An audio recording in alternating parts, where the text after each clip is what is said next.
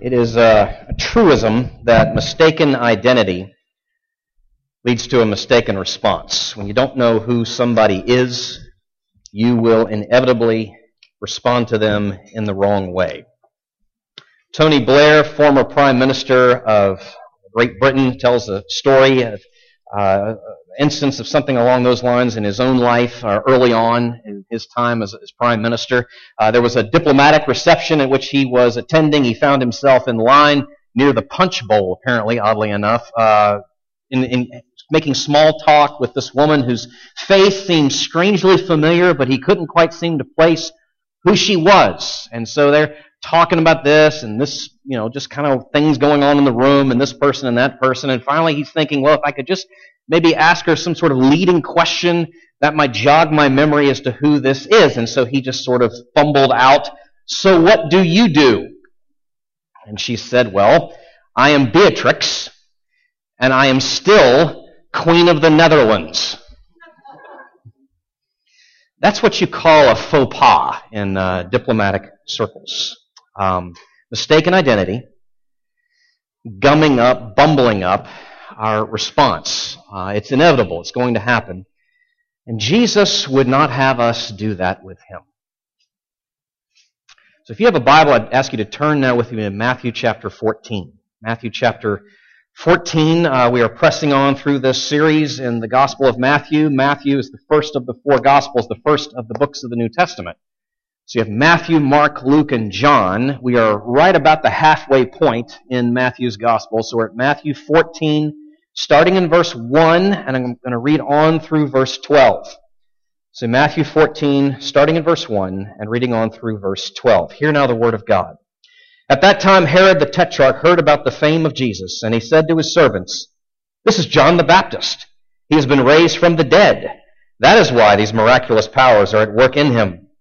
For Herod had seized John and bound him and put him in prison for the sake of Herodias, his brother Philip's wife, because John had been saying to him, 'It is not lawful for you to have her.' And though he wanted to put him to death, he feared the people, because they held him to be a prophet. But when Herod's birthday came, the daughter of Herodias danced before the company and pleased Herod, so that he promised with an oath to give her whatever she might ask. Prompted by her mother, she said, 'Give me the head of John the Baptist here on a platter.' And the king was sorry, but because of the oaths and his guests, he commanded it to be given. He sent and had John beheaded in the prison, and his head was brought on a platter and given to the girl, and she brought it to her mother. And his disciples came and took the body and buried it, and they went and told Jesus." Well, we need to pray, so if you bow your heads with me now. Father, we thank you for preserving this account of what took place there. A gruesome episode, to be sure. We know, though, that you didn't record it just to grab hold of our imaginations or our fascinations, but rather to grab hold of our minds and hearts, that we would be walking in your ways, that we would see yet more of the gospel, of the goodness of your love and mercy, even in this seemingly senseless, almost ludicrous death that we see here of John the Baptist. We ask that you would be merciful and give us eyes, ears with which to see and hear, and we pray in your name. Amen. Okay, so this past Monday, I'm finally going to say something about it, the total solar eclipse, it was proof yet again that this planet on which we live is, as rightly been described, the privileged planet.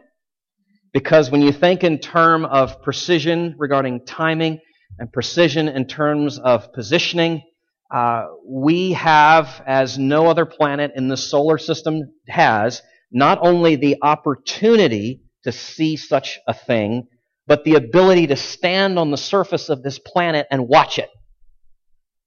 It's really quite extraordinary when you think of the fine-tuning involved in all of that, which then got me thinking just this past week that in terms of fine-tuning, yet again, some of you have heard me speak along these lines before, that because of all the variables in play, we just are not likely at all to ever find intelligent life out there anywhere.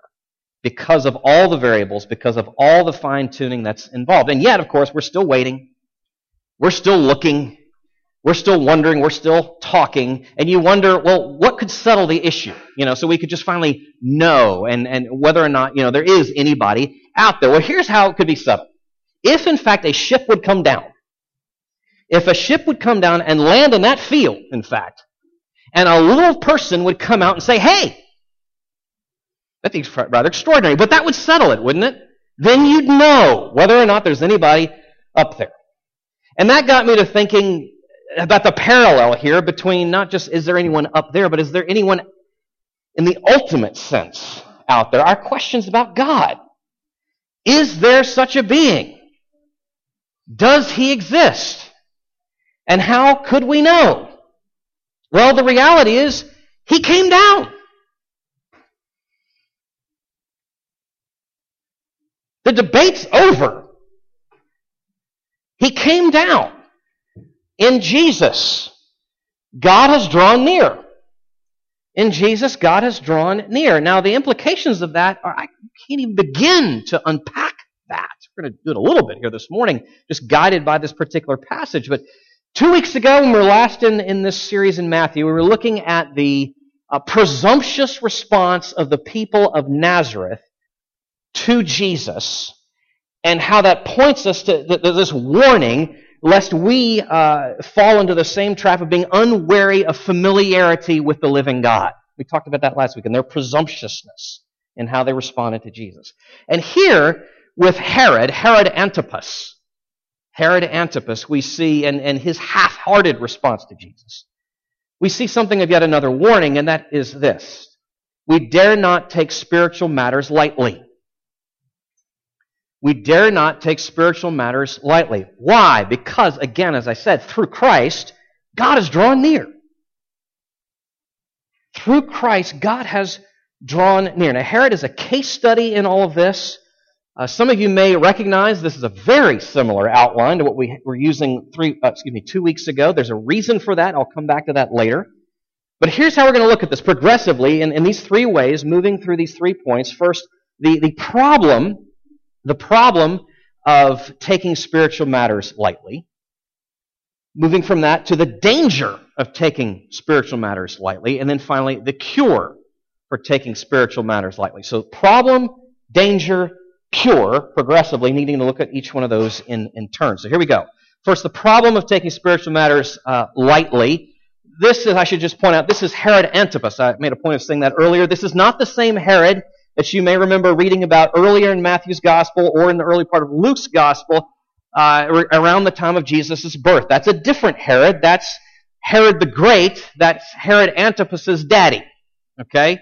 And the apple didn't fall too far from the tree trunk in this case. Herod Antipas is one of Herod the Great's several sons, one of several sons that the great empire, realm of Herod the Great was broken up among his sons, and Herod Antipas, this Herod in Matthew 14, is one of them. He's ruling among two places, one of them being Galilee, where all of this is taking place.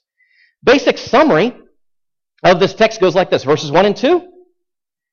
Herod Antipas' response to Jesus.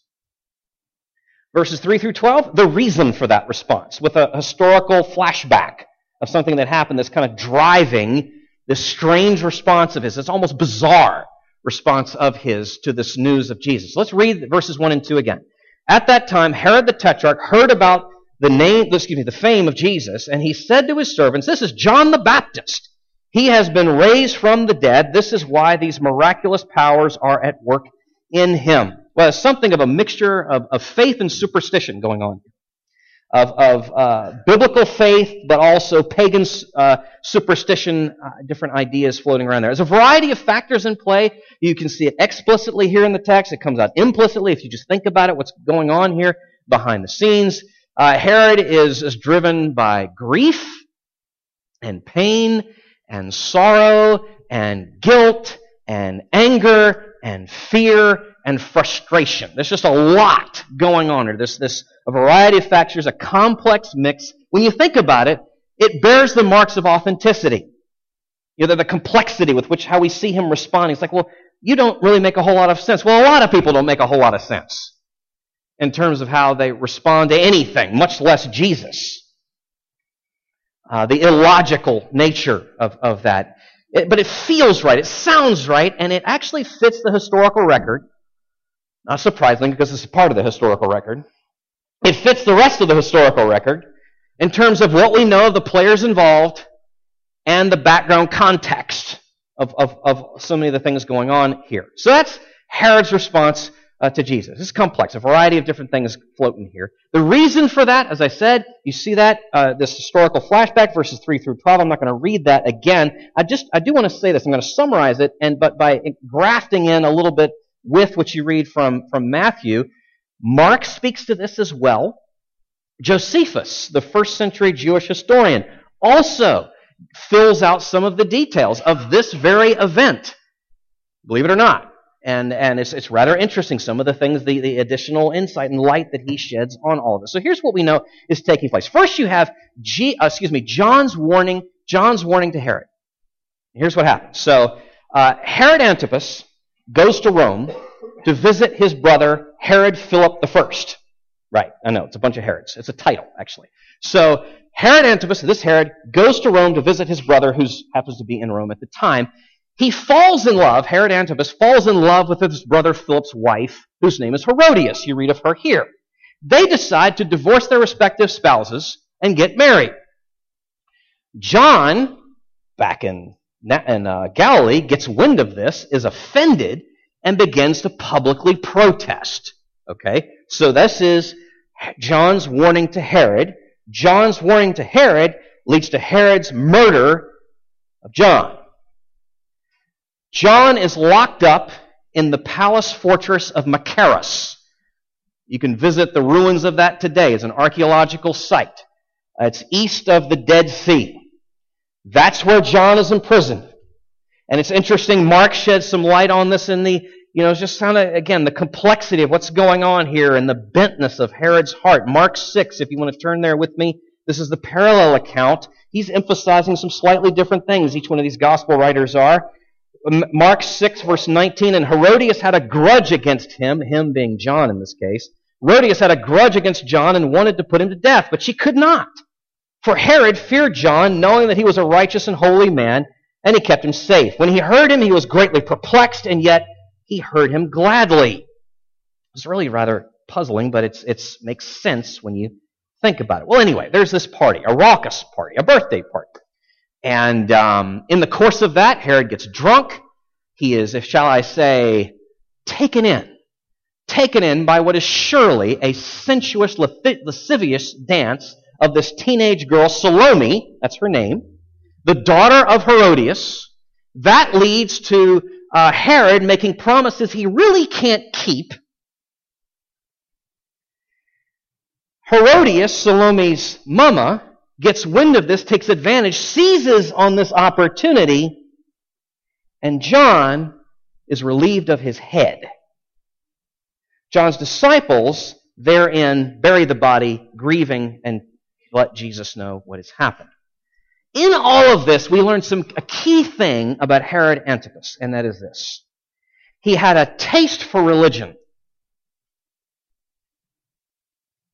He had a taste for religion. He was spiritually curious at some level. But at best, spiritual things were a hobby and a diversion for him. He never got serious.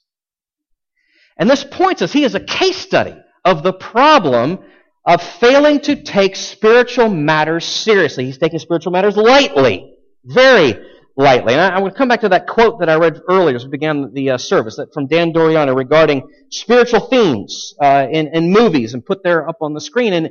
And we should pay attention to that, and we should really be glad for that in many respects. Because when you see themes like that up on the screen, that's a bridge. That's an opportunity to have easy segues of conversation with friends and family and coworkers about significant things. So we should lay hold of that and be glad for that, but at the same time recognize the limits of that. Having spiritual conversation, late night dialogue over pizza or decaf coffee, being spiritually curious, entertaining ideas about God, and never embracing the gospel is taking matters of eternity far too lightly. Far too lightly. Again, hear what I'm saying. Through Christ, God has drawn near. God has drawn near. We cannot afford to take spiritual matters lightly with that in mind. There's the problem of that, and now we'll move into the second point because it's so clear. The danger of that, the danger of taking spiritual matters lightly. And again, Herod cautions us. It's a cautionary tale here as well. For two reasons. One, the tyranny that he is under, and then the trajectory that he is clearly on. So first, the tyranny. The tyranny he is under. Herod is a slave to his impulses. Now you're probably thinking, wait, he's a king. How is he a slave to anything? But just think with me. What do we read here? What do we know of this man? He is enslaved to his discontentment and his lust. And that's what leads to the unlawful, unbiblical divorce and remarriage. He is a slave. You see it with his drunkenness and his sensuousness in the ill sort of way, and his pride and his hatefulness and his cowardice, which then leads to the murder of John the Baptist. Herod is a slave. He is enslaved to his whims, to his impulses. He is a captive. He is a captive to his ambivalence, his inability to take a stand and do what's right. What we see here, on the one hand, he wants to silence John. He wants to be done with John, but at the same time, he's afraid of John and afraid of the people and what will happen if he does anything, if he strikes against him. He's caught. He's stuck. He's ambivalent. The text says here, he's sorry. He's sorry. I'm sorry. You know, when he gets this request from through Salome from his wife, Herodias, who's an interesting lady, kind of like Jezebel, but that's another story. She's something of a successor. He's sorry. Really what that word has nothing to do with repentance at all. It has to do with self-focused regret. He's sorry. He's not repentant. You can understand the tyranny that Herod is living under here. His impulses, his whims, his ambivalence. You know, it's interesting. It's terrifying, actually. It's not interesting. Let's just call it for what it is. It's terrifying. One of the penalties for sin, just in this life, is being under control of sin. More of its power in your life, more of its sway in your life. You see that with Herod. I was reminded of that thinking about John Newton. John Newton, some of you may be familiar with him. He was the former slave trader turned pastor, prolific hymn writer as well. The one he's, of course, best known for is Amazing Grace. Newton was very much involved in a beautiful way, tirelessly, with William Wilberforce and the British abolitionist movement in the late 18th and early 19th century. And it was interesting, one of the arguments, he realized who he's talking to, right? So he had to be sly in some of his arguments and kind of coming around the back door. And one of the most powerful arguments that he made was the corrupting influence the slave trade had on those involved in it. You understand? Because he can't really speak of the dignity of these people and the value of these people who are being treated as though they're objects. Because that's just going to fall on deaf ears, right, to a slave-holding society. But if he can come around the back door and hit them in that way, and that got an ear. There's a quote from his pamphlet, Thoughts Upon the African Slave Trade. He said, "I know of no method of getting money, not even that of robbing for it upon the highway, which has so direct a tendency to efface the moral sense, to rob the heart of every gentle and humane disposition, and to harden it like steel against all impressions of sensibility." There's a corrupting power to sin. And Herod was living under its tyranny.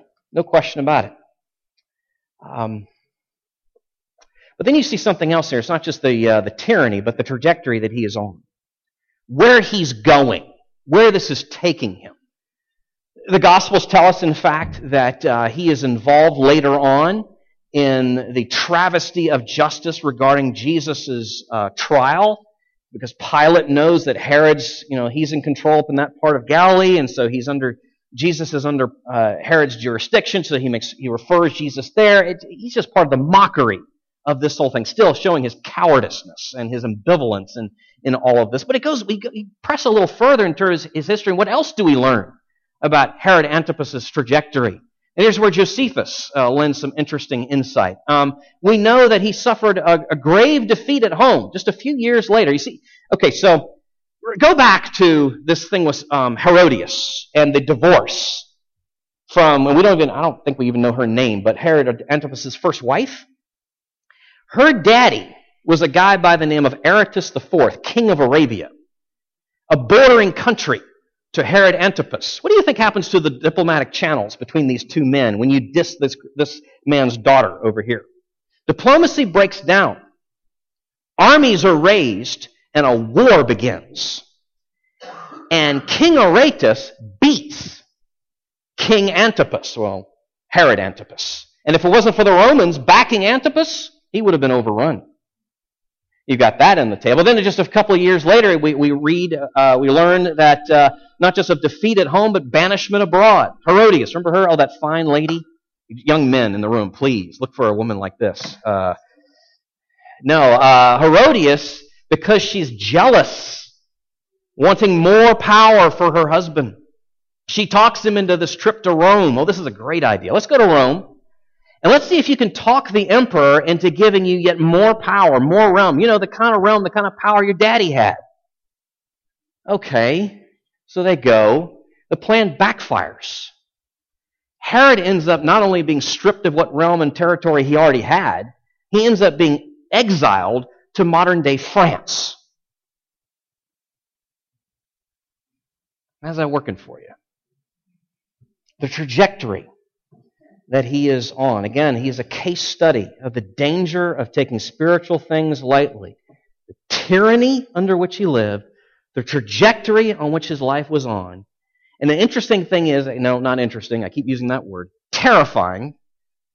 The frightening thing is, one of the things that you see in the Scriptures is this, a theme that comes out again and again and again, that suffering for sin in this life oftentimes is meant in the hands of God as a foretaste of what we deserve, what outside of His grace awaits, and a warning. A warning. Not of an exile to the outer reaches of an earthly empire, but an exile, a banishment from the presence of the Lord of life Himself for all eternity. Through Christ, God has drawn near. Oh, we must not then take spiritual things lightly. Herod is our case study here. Now, is there any hope? Absolutely, there's hope. For even as surely as there's the problem of taking spiritual things lightly and the danger of taking spiritual things lightly, by God's grace there is a cure as well. And it is this. Just what I said 2 weeks ago, verbatim, in looking at the people of Nazareth and their ambivalence and presumption. The cure here is to look to the cross. The cure here, absolutely positively, is to look to the cross. What happened there inside the walls of Machaerus points towards what happens outside the walls in Jerusalem.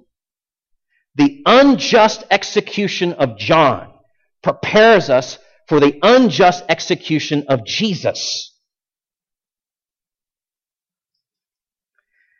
The cure is to look to the cross. That's where this whole thing is driving us towards. Matthew's Gospel. that we would see our sin. Oh, that's part of the cure for our unwillingness, our inability to take spiritual matters seriously, to see our sin, to look to the cross, and there we see its heinousness. There we see God's justice poured out, shown on what we deserve for our sin. Now, if you were there at the surface level, what would you have seen? You would have seen, well, you probably would have thought to yourself, if you were a contemporary of those times, you're like, it's just another brutal execution. It's just another sad example of what this occupying army has inflicted upon us. It's just another sad tale of grand promises and great hopes dashed, and as the followers retreat, just another movement crushed. That's what you would have thought. That's what you would have seen, but there's so much more going on there. So much more going on there. God's eternal plan working itself out and coming to a head in that moment, and His forcing us to reckon with this raw, ugly testimony that we have to deal with, and that is, look to the cross, and there you see what your sin, your cosmic treason deserves. Every one of us. For the Herod Antipasness in us all. That's what we deserve. Look to the cross. There you will see, on the one hand, the heinousness of our sin, and oh, the beauty of our Savior. This is the cure for our taking spiritual things lightly. Those two things wedded together. Seeing our sin, seeing our Savior, looking to the cross, seeing Him dying there, not like John as just an individual in what looks like a ludicrous, senseless death, but rather as our representative, standing in our place, getting what we deserve. His not a tragic death, but a victorious death, an efficacious death. Look to the cross. That is the answer for our taking things lightly. Then you think in terms of why He's done this. Why that cross? Why He's doing this? Why He's standing in our place? In no way because of any indebtedness of Him to us. In no way because of any obligation on His behalf to us.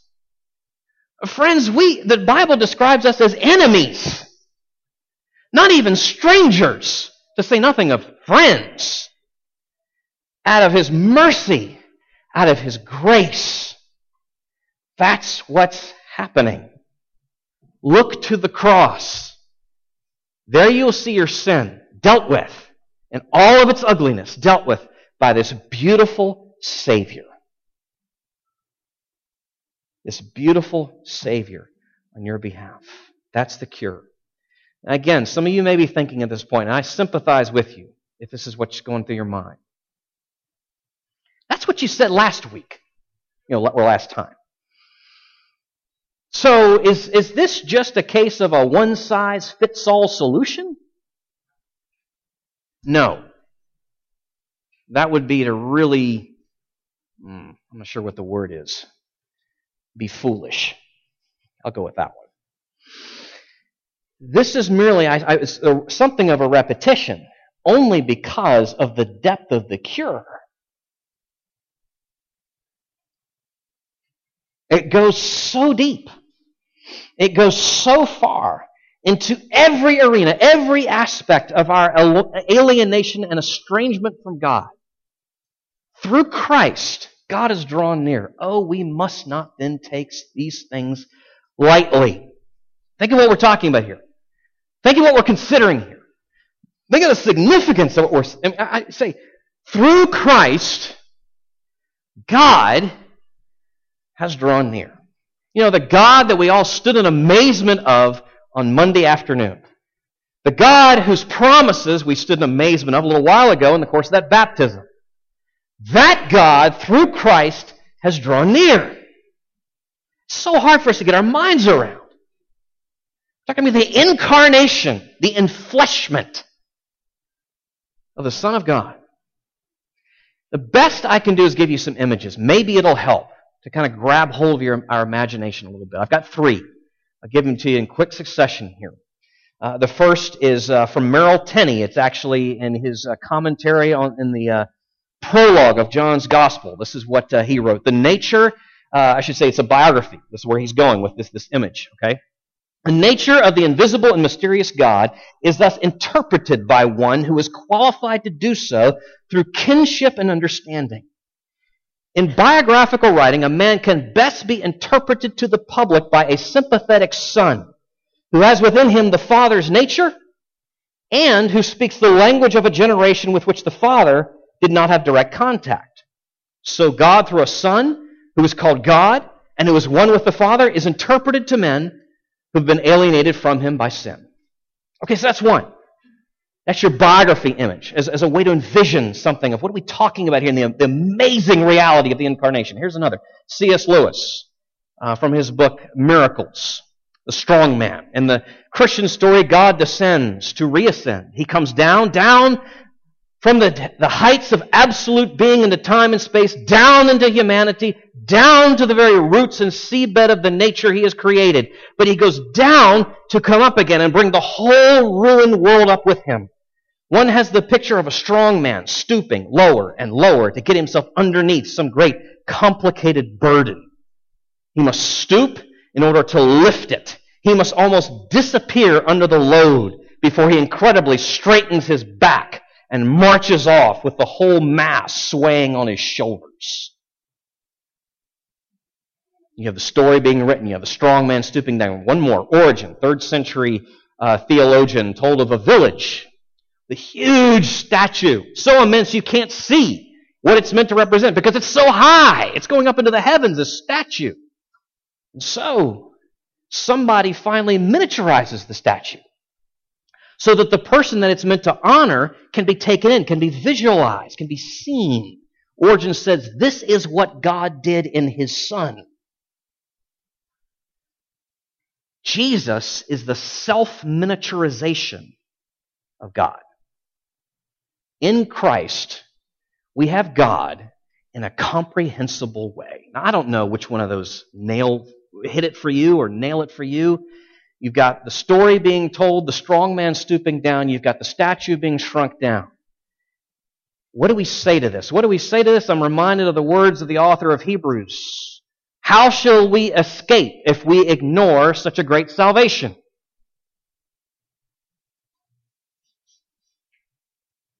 How shall we escape if we ignore such a great salvation? Herod's response to Jesus is given to us, is recorded for us, at least partially, that we might know what happened, but not just that.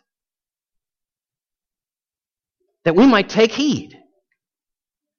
That we might take heed. Through Christ, God has drawn near. We must not take spiritual things lightly. Let's pray. Oh Lord, there are many good things that you have given to us in this world, many things that are right and good to have as hobbies, as occasional pursuits and occupations that you mean for us to explore and even entertain us. But the gospel is not one of them. How can we keep at arm's length the coming of the King who rules over all? We are in awe of timely movements of heavenly bodies casting shadows down upon even this earth. And yet we have to acknowledge that you're the one who hung in the sky with more ease, that sun and that moon, than we hang a picture on a wall. We are far too easily amused, far too easily amazed. You are not a hobby. You are the King. Herod's story was a wreck. And you mean so much more for us. Oh, we ask that you would help us to see, capture our imagination for what it looks like to follow you. In your name we pray. Amen.